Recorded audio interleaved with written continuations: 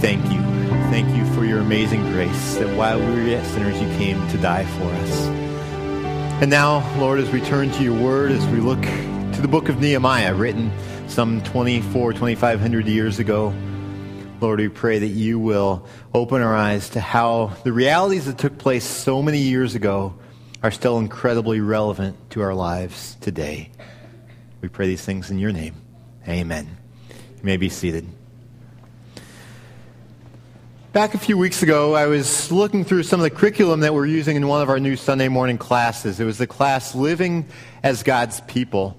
And as I was looking through this curriculum, I came across an analogy that I really liked. It was very thought-provoking, and it went something like this. It talked about how in farming there is what is called a demonstration plot, where a farming company or a research firm will create this little tract of land that is used to demonstrate some new product or some seed or some new procedure in farming. And it's a demonstration plot. So what they want to do is to demonstrate that this new seed or this new product or this new procedure is going to be effective. And they want to see farmers like what they're doing there and then adopt it in their own farming practices. That's the usage of a demonstration plot. Now, the analogy is that the church is essentially God's demonstration plot in this world. That God wants to work in and through the church in a way to demonstrate to the surrounding world what it looks like when God rules in people's lives. God wants us to be his hands and his feet in this world. He wants to radiate his glory through us. He wants us to live out the gospel in such a way as individuals and as a community that when people see us, they want to experience that same life available through Christ that they are seeing in us. That's the calling. It's a very high calling, a bit of an intimidating calling, but that's the privilege that we have to represent God in this world. Now, the reality, though, is that we aren't always the best representatives. I mean, we're called to be a demonstration plot, but sometimes we demonstrate brokenness rather than wholeness and love and the gospel. I think about how in churches oftentimes there is division. You see division in various denominations. You see it in terms of church splits. You see it in terms of unforgiveness between individuals. I think of hypocrisy that does characterize Christians at times. Even church leaders at times have significant moral failures. I think, too, of how the divorce rate among Christians is no different than it is for the rest of the world. I think about the materialism in church. I think about how oftentimes, even though we go through the motions of church activities, people in churches oftentimes aren't experiencing genuine spiritual transformation. And so the end result is that even though we are called to look like Christ, in reality, we look an awfully lot like the rest of the surrounding world. And we also face challenges in our culture. Statistics say that somewhere between 50 and 60% of our American society is unwilling to set foot in a church, even if the church has tremendous programs and tremendous other things they are offering. Now, I think this percentage is probably on the higher end of that spectrum on the east and west coast. It's probably a little bit lower here in the Midwest. But I think even still, it's troubling when you look at the trends of church involvement and people wanting to associate with Christ. You look generationally. If you look at all the generations who are still alive in America, with each passing generation, the level of church involvement drops significantly. From the World War II generation, down to the baby boomers, down to the Generation X, down to the millennials. Each generation step creates fewer and fewer people who are interested in being involved in church. And I think many of us know from personal experience that being a Christian who's devoted to following Christ in our culture really is not a very popular thing. So we have a lot of bad news in terms of the challenges that we face of representing God in this world. But today I want to offer us hope, because there are good reasons to have hope in the midst of challenges that we face in this world. I invite you to turn your Bibles to Nehemiah chapter 1. Nehemiah 1. We're beginning a new series today on the book of Nehemiah. Now, if you don't know where Nehemiah is, you can use your table of contents. Or if you find the book of Psalms, which is right in the middle of the Bible, Flip a little bit earlier than that. Psalms, then Job, then Esther, then you get to Nehemiah, if you're going backwards in the Bible. But we're reading a series that is called Rebuild. And what it's about is about rebuilding things that are broken, whether it's broken churches or broken lives or a broken world, or in Nehemiah's case, broken walls. And Nehemiah has a lot to teach us about building. Even if you aren't rebuilding something that was broken, we can still learn a lot about building in general, whether it's building a healthy church or building a healthy organization in which we work or serve, building a healthy workplace, building a healthy home. Nehemiah is a top-notch leader. You think of top-notch leaders in history. Whether it's people like Abraham Lincoln or Nelson Mandela or Harry Truman or people like that, Nehemiah was that type of leader. A top-notch leader that has things to teach us regardless of where we are in life. Now, you may be hearing this name Nehemiah and wondering, who in the world is Nehemiah? What's this all about? What relevance does this have to our lives today? Well, I think it's important that we understand some of the background and some of the history for Nehemiah. Because if we don't understand the background, we're going to miss out on the richness of who he was and what he was doing. You think about it, if you go to Philadelphia and visit the Liberty Bell there, but you don't have any understanding of what took place during the Revolutionary War, odds are good the Liberty Bell is going to be limited in significance to you. Or if you say go to Gettysburg, but you don't know anything at all about the American Civil War, odds are good that Gettysburg is going to be limited in terms of its significance to you at that point. Or even if you go to Lambeau Field. I know today it's going to be awfully cold there. It's known as the frozen tundra. I think today it's going to live up to that billing. May not be Ice Bowl comparisons. I'm sure it'll be compared to the Ice Bowl. Don't know if it'll be that bad or not. But if you went to Lambeau Field on a nice balmy day and took a tour of the stadium and didn't know anything of that background behind the Green Bay Packers or Lambeau Field, I have a feeling that even though you learned some stuff on the tour, your feeling of the significance of and appreciation of what you're seeing there at Lambeau Field would not be nearly as deep as if you knew a lot of the history of the frozen tundra and of the Ice Bowl and of Lombardy and of all the history there with the Green Bay Packers. History and the background makes a big difference in terms of the richness of our understanding and appreciation of something. And I think it's the exact same with Nehemiah.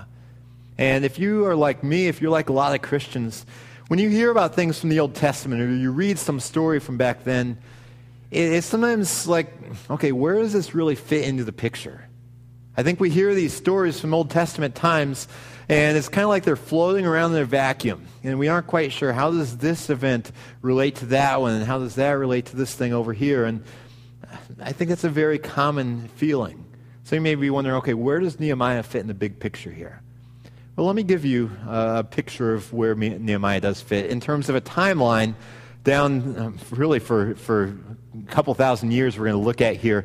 Just kind of a quick synopsis of the Old Testament to give us a foundation on which to build for this series.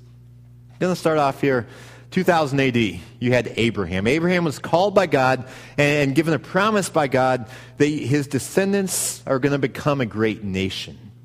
Abraham became the father, the patriarch of the Jewish nation. And Abraham had a grandson named Jacob, and Jacob had 12 sons who became the fathers of the 12 tribes of Israel. And for hundreds of years, these tribes were growing. They were growing, and then about 1,000 years later came King David. Now, during that time, God had been setting apart Israel for himself, for his own glory, to be his demonstration plot, his representative in this world. Now with King David and King Saul and King Solomon around 1000 BC, that was when Israel really gained a lot more prominence and power and prosperity. They began to expand significantly in terms of their geographical size. They began to grow. David was called a man after God's own heart. And it was at that time that Jerusalem became the capital of Israel. Jerusalem was a city there. It wasn't just merely a city. It was seen as the very presence of God in this world, the place where God's presence was most real. Jerusalem was called to demonstrate God's glory to the surrounding world. Now, David had a son named Solomon. Solomon became king after David did. Solomon, he was a very wealthy man, a very wise man, but he definitely had some major faults as well. One of his major faults was that he allowed Israel to begin to worship false gods, idols. And actually, Solomon himself began to worship these false gods as well. And God warned Solomon, saying, Solomon, you can't do this. You can't do it. Let me read you a passage out of 1 Kings chapter 11, which kind of demonstrates what was going on there with Solomon and what would occur afterwards. 1 Kings 11, verse 9 says, the Lord became angry with Solomon because his heart had turned away from the Lord, the God of Israel, who had appeared to him twice. Although he had forbidden Solomon to follow other gods, Solomon did not keep the Lord's command. So the Lord said to Solomon, since this is your attitude, and you have not kept my covenant and my decrees, which I commanded you, I will most certainly tear the kingdom away from you and give it to one of your subordinates. So this is what God said. Solomon, since you are not following me, there are going to be some consequences here. I want to wake up my people, and so I'm going to rip the kingdom away from you. And in fact, we see that in the very next generation, within just a few years after Solomon had died, Israel split into two different kingdoms. The northern kingdom, consisting of 10 tribes, was called Israel. The southern kingdom, consisting of 2 of the original 12 tribes, was called Judah. They were split. Jerusalem was down on the side of Judah. And what happened here was that the glory of God that was supposed to be manifested through Israel began to be obscured. Because now, rather than unity, the people of God began to fight against each other. And they continue to follow other gods. If you read the accounts of 1st and 2nd Kings and 1st and 2nd Chronicles, you will see these accounts of the kings of Israel and Judah, and how, you know what, they really weren't helping people follow God very well.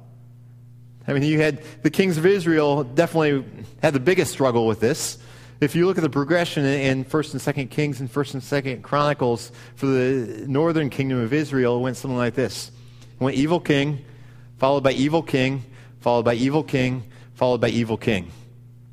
The southern kingdom of Judah was a little bit better. They had evil king, followed by good king, followed by evil king, followed by halfway decent king. I mean, it was kind of like that.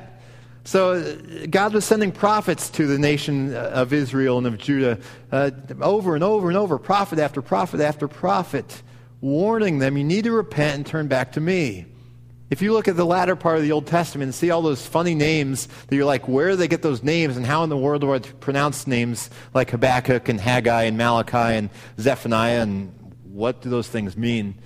Those are the names of prophets whom God sent to Israel and to Judah to call these nations back to himself, but they refused to listen.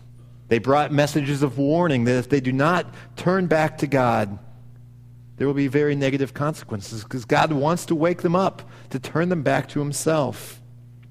And we see the consequences begin in 722 BC when Assyria, the major world empire there, came and attacked and overthrew Israel, the northern kingdom. Now, the nation of Judah fared a little bit better because they had some kings who were trying to lead the nation of Judah back to God.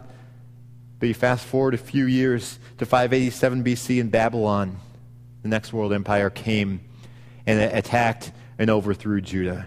Let me read from 2 Chronicles chapter 36, beginning in verse 15, the account of what took place when Babylon came and overthrew Judah.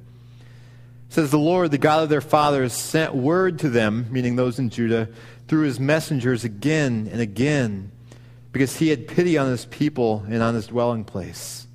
But they mocked God's messengers, despised his words, and scoffed at his prophets until the wrath of the Lord was aroused against his people, and there was no remedy. He brought up against them the king of the Babylonians, who killed their young men with the sword in the sanctuary, and spared neither young man nor young woman, old man or aged. God handed them all over to Nebuchadnezzar, who was the king of the Babylonians. He carried to Babylon all the articles from the temple of God, both large and small, and the treasures of the Lord's temple, and the treasures of the king and his officials. They set fire to God's temple and broke down the wall of Jerusalem. They burned all the palaces and destroyed everything of value there.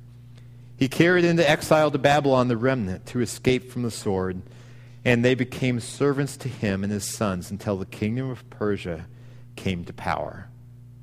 So we see here that the Babylonians came, and this nation that once was intended to represent the glory of God here on this earth, this nation was overthrown. Jerusalem was utterly destroyed. I mean, the temple was destroyed. The walls around Jerusalem were completely broken down. Many people were killed.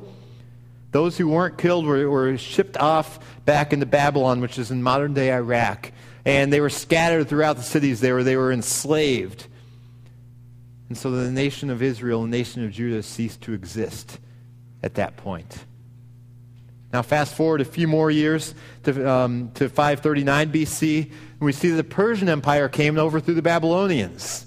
This is a process that we see over and over and over in that era, where you see one empire grow, it overthrows the previous empire, then another empire comes. So the Babylonian Empire overthrew the Assyrians, the Persians overthrew the Babylonians. If you fast forward a little bit further in history, you see that the Macedonian Empire, led by Alexander the Great, overthrew the Persians. And then you have the Roman Empire overthrowing the Macedonian Empire, and the Roman Empire is the world into which Jesus was born. That was the world back then. So the Persian Empire overthrew the Babylonians, and the Persian Empire was fairly gracious in the way that they governed their people. They allowed people to return to their homeland. So at that point, some Jews returned to Jerusalem and to Judah and to Israel. Not many, but some did. And then we see that the Persian Empire also allowed the Jews to rebuild the Jewish temple in Jerusalem. It took many years, but in 516 BC, the temple in Jerusalem was completed. Now, it was a mere shadow of the original temple. Much smaller, much less glorious, but it was a temple nonetheless. But the people of Jerusalem still were not really following God wholeheartedly. So he sent to Jerusalem a man named Ezra. We read about him. There's a book named after him just before Nehemiah. Ezra came to reform Jerusalem's religious practices. He came in 458 BC. And he is actually a contemporary of Nehemiah. He and Nehemiah were there at the same time. He was actually there a little bit earlier, but they crossed paths a lot during that time. Even while Ezra was there beginning to reform the religious practices of Jerusalem, all was not well because the walls of Jerusalem were still broken down. There was still chaos there.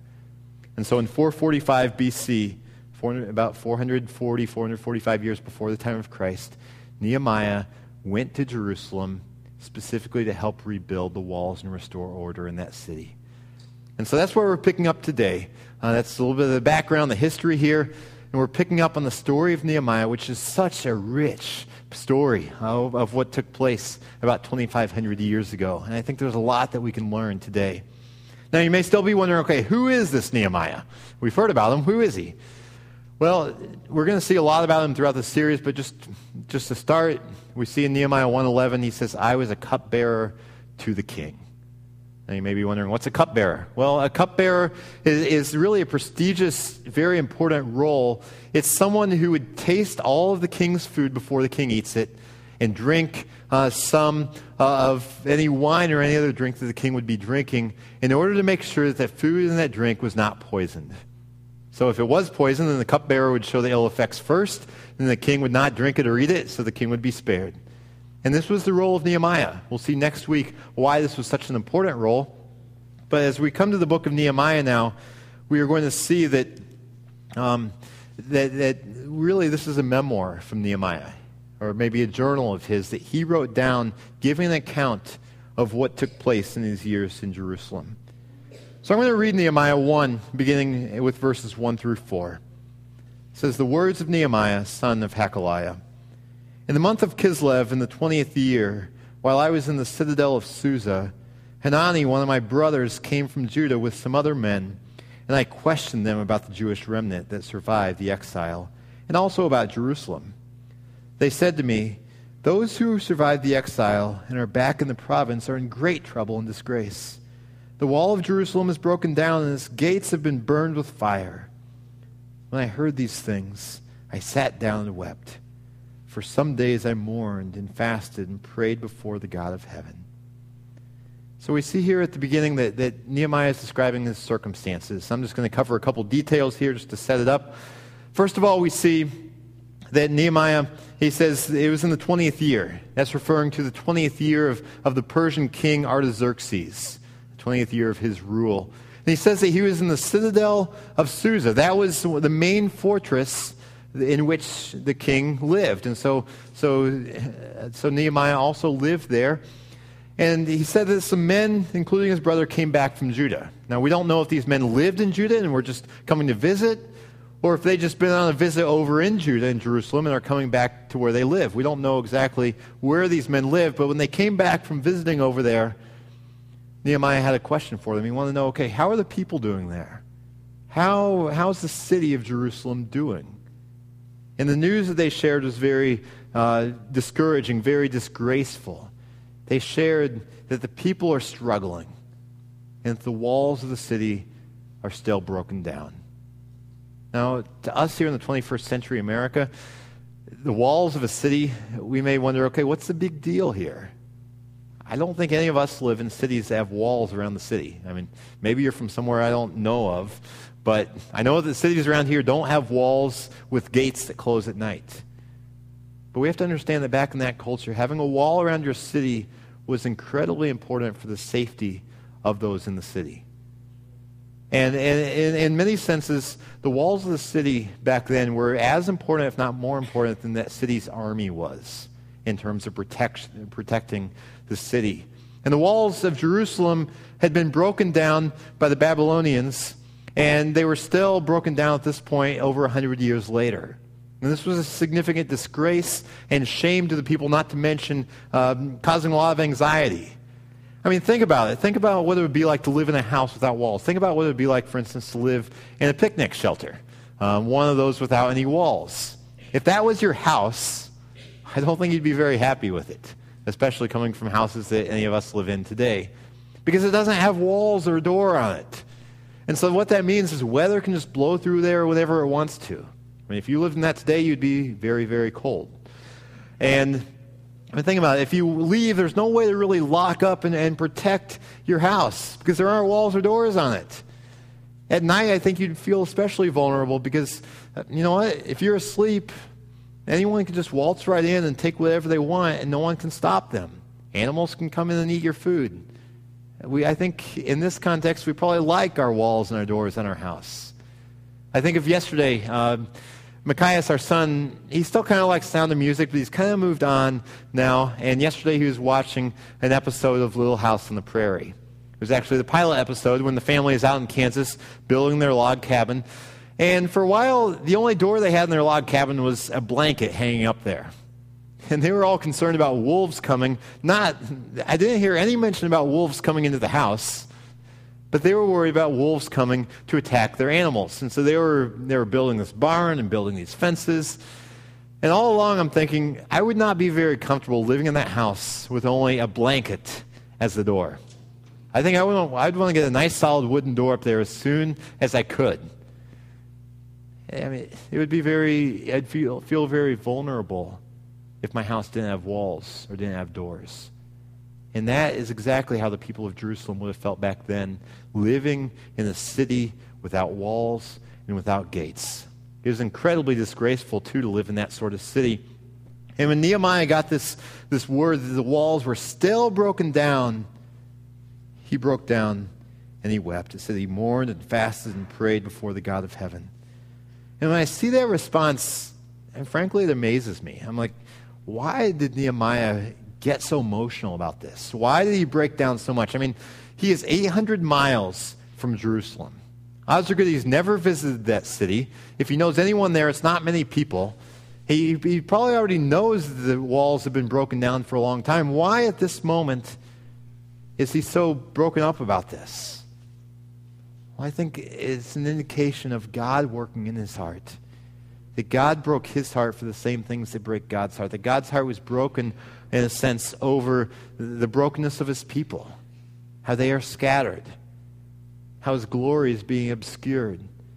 And Nehemiah cared about God's people and God's glory. And this was what caused him to break down and to feel the disgrace that God's people felt back there in Jerusalem. And I think it raises an important point that we need to consider as well, and the point is this. What is there in this world that breaks our heart? When we look at the world around us, the brokenness all over the place, what really breaks our heart that we see? And the second important question is, are we moved to the point of action? Because in our world, we have access to all kinds of bad news all the time. Via internet, via TV, there's a constant stream of bad news and heartache and challenges coming in from all different places around this world. And I think if we aren't careful, we may think, okay, that's not good. We may talk to others about, it's so sad about what that hurricane did, or about the revolt taking place over there, or this death over here. But oftentimes we aren't actually moved to action. And so what breaks our heart in this world, and what moves us to action? Now we see in Nehemiah a man whose heart was broken over these broken walls, and who was moved to action. You may ask, okay, how do we develop that similar heart of compassion, that similar heart that's broken to the point over broken things, that we are moved to action as well? Well, I want to look at the rest of this passage, this prayer that Nehemiah prays.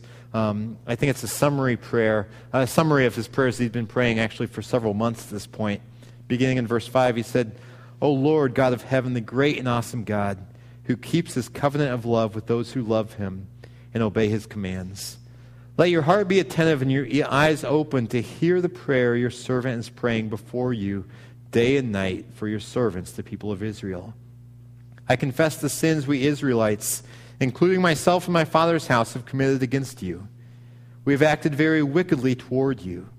We have not obeyed the commands, decrees, and laws you gave your servant Moses. Remember the instruction you gave your servant Moses, saying, 'If you are unfaithful, I will scatter you among the nations. But if you return to me and obey my commands, then even if your exiled people are in the farthest horizon, I will gather them from there and bring them to the place I have chosen as a dwelling for my name. They are your servants and your people, whom you redeemed by your great strength and your mighty hand. O Lord, let your ear be attentive to the prayer of this your servant, and to the prayer of your servants who delight in revering your name. Give your servant success today by granting him favor in the presence of this man. I was a cupbearer for the king." Now, I think in this prayer there are several things that point to how we can grow in compassion and in action in terms of really making a difference for God in this world. And the first thing I see here from Nehemiah's prayer is the importance of having a right view of God. Now, Nehemiah, as he's looking at the circumstances back in Jerusalem, there really wasn't any sort of tangible evidence of God's love and his faithfulness there. The people were in disarray. Many of them were still scattered in exile. The walls were still broken down. This temple, it wasn't all that glorious compared to the previous temple. There weren't a lot of tangible evidences of God's love and faithfulness here. Yet even still, Nehemiah remembered, God, you are loving. You are faithful to your promises. And I know that you are still at work here as well. For us too, when we face times of brokenness, times where things aren't going the way we want to, our natural tendency is probably to blame God, or to say, God, where are you in this? But when you remember this perspective of Nehemiah, recognizing, God, I know that you are still at work here. I know that you are still faithful. I know that you are still loving, and I trust that you are going to do something here. That is a part of what our heart needs to be if we want to make a difference in this world for Christ. Now, secondly, we also need to have the right view of ourselves. Not just of God, but also of ourselves.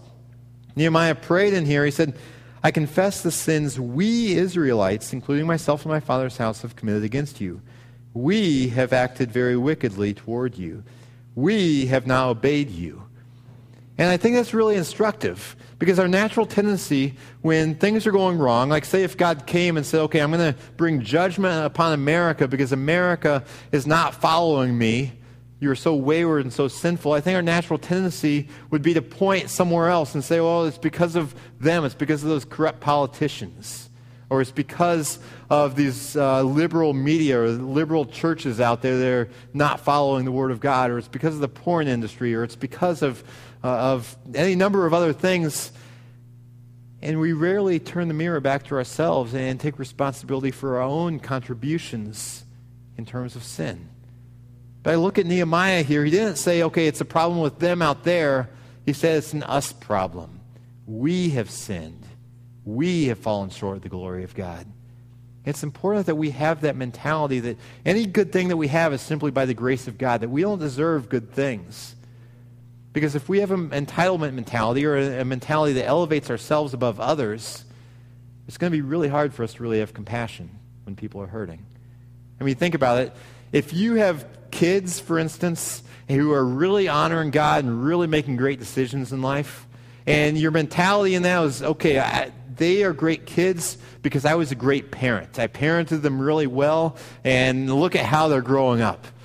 If that is your mentality, that they are good kids because of what you have done as a parent, and not because, you know what, they're good kids, they're godly because of the grace of God, then your mentality is probably going to be, when you see someone else who has a very wayward kid, your mentality is probably going to be like, well, they should have done what I was doing. They must not be very good parents. Because when we elevate ourselves and think that things are accomplished by our own effort rather than God's grace, we are naturally going to look down on others. I mean, think about it financially. If you're doing really well financially and your mentality is, okay, I'm doing well because I have worked hard and I have done the hard work that's necessary to earn these things, and you aren't saying, okay, I'm doing this or I'm well off financially because of the pure grace of God and the gifts that He has given me. If your mentality is one of entitlement and that you've earned this, you're going to really struggle to look compassionately upon those who are struggling financially. Because you're going to think, well, they just need to work harder. They need to do what I did. And so we need this mentality that Nehemiah had, saying, you know what, we all have contributed to the problems here. We are all broken people, yet God has given us the privilege of helping build people up through His grace. And finally here, we see that Nehemiah had a readiness to respond to God. And we need to have that same sort of readiness. We see this in the last verse, and we'll see it more next week. The last line of his prayer, he said, give your servant, referring to himself, give your servant success today by granting him favor in the presence of this man. He's talking about he has sensed that God is giving him a mission, and he has to go before the king to take that next step in the mission. He has a readiness to respond. His heart isn't just broken. He's saying, God, what do you want me to do about it? And that's an important thing for us to ask. I think two of the key questions for us, if we want to follow Christ and make a difference in this world, two key questions that we need to ask are, one, what is God saying to me? And secondly, what am I going to do about it? Many times we get that first question right. I mean, we're saying, okay, God, what are you trying to teach me? We learn things in classes, we learn things in sermon, we learn things from reading the Bible, but we don't take that next step in asking, okay, what am I going to do about it? We accumulate more head knowledge, but we aren't actually applying it. And we need both sides of that. We need to say, God, what are you trying to teach me, and what am I going to do about it? Nehemiah, God broke his heart for what was taking place in Jerusalem, and he prayerfully formulated a plan about what he was going to do in response. And it's a pretty amazing thing to see it all play out, as we will see in future weeks. Now, in closing, I think something that we may all need to pray this week is, God, will you please break my heart for what breaks your heart? Break my heart for what breaks yours. As I look around the world, yeah, there's a lot of brokenness, but what is something that you really want me to focus on, that you want to work through me in to help redeem for the sake of Christ? I'm very thankful that we have a Lord and Savior, Jesus Christ, who didn't just look at us and say, wow, they are a mess. They are broken. They are sinful. And that he didn't just say that and then sit back and say, well, that's too bad. Oh, I'm brokenhearted, but you know, it's too hard to get off this throne. I'm thankful that he was willing to step off that heavenly throne, come down into the mess of this world, into the brokenness of this world, and die that we might have life. And my prayer is that we would be people who follow his example of being broken over a need and of being willing to respond to it. Let's pray. Our Lord, we thank you for the example of Jesus and his great love for us. We thank you for the example of Nehemiah, a man who was willing to step up to the plate when you called him to step out of his comfort zone, out of the comforts of the palace of the king, out of the comforts of eating the king's food and drinking the king's wine. You called him to go back to Jerusalem into a messy situation, to bring about redemption. God, I pray that you will help each one of us to be broken over what breaks your heart and then to respond. Lord, now as we bring back to you a portion of what you've entrusted to us, our tithes and our offerings, we pray that you will use these offerings to spread your kingdom and your gospel around this world and to rebuild that which is broken and to do so for your glory. In Jesus' name, amen.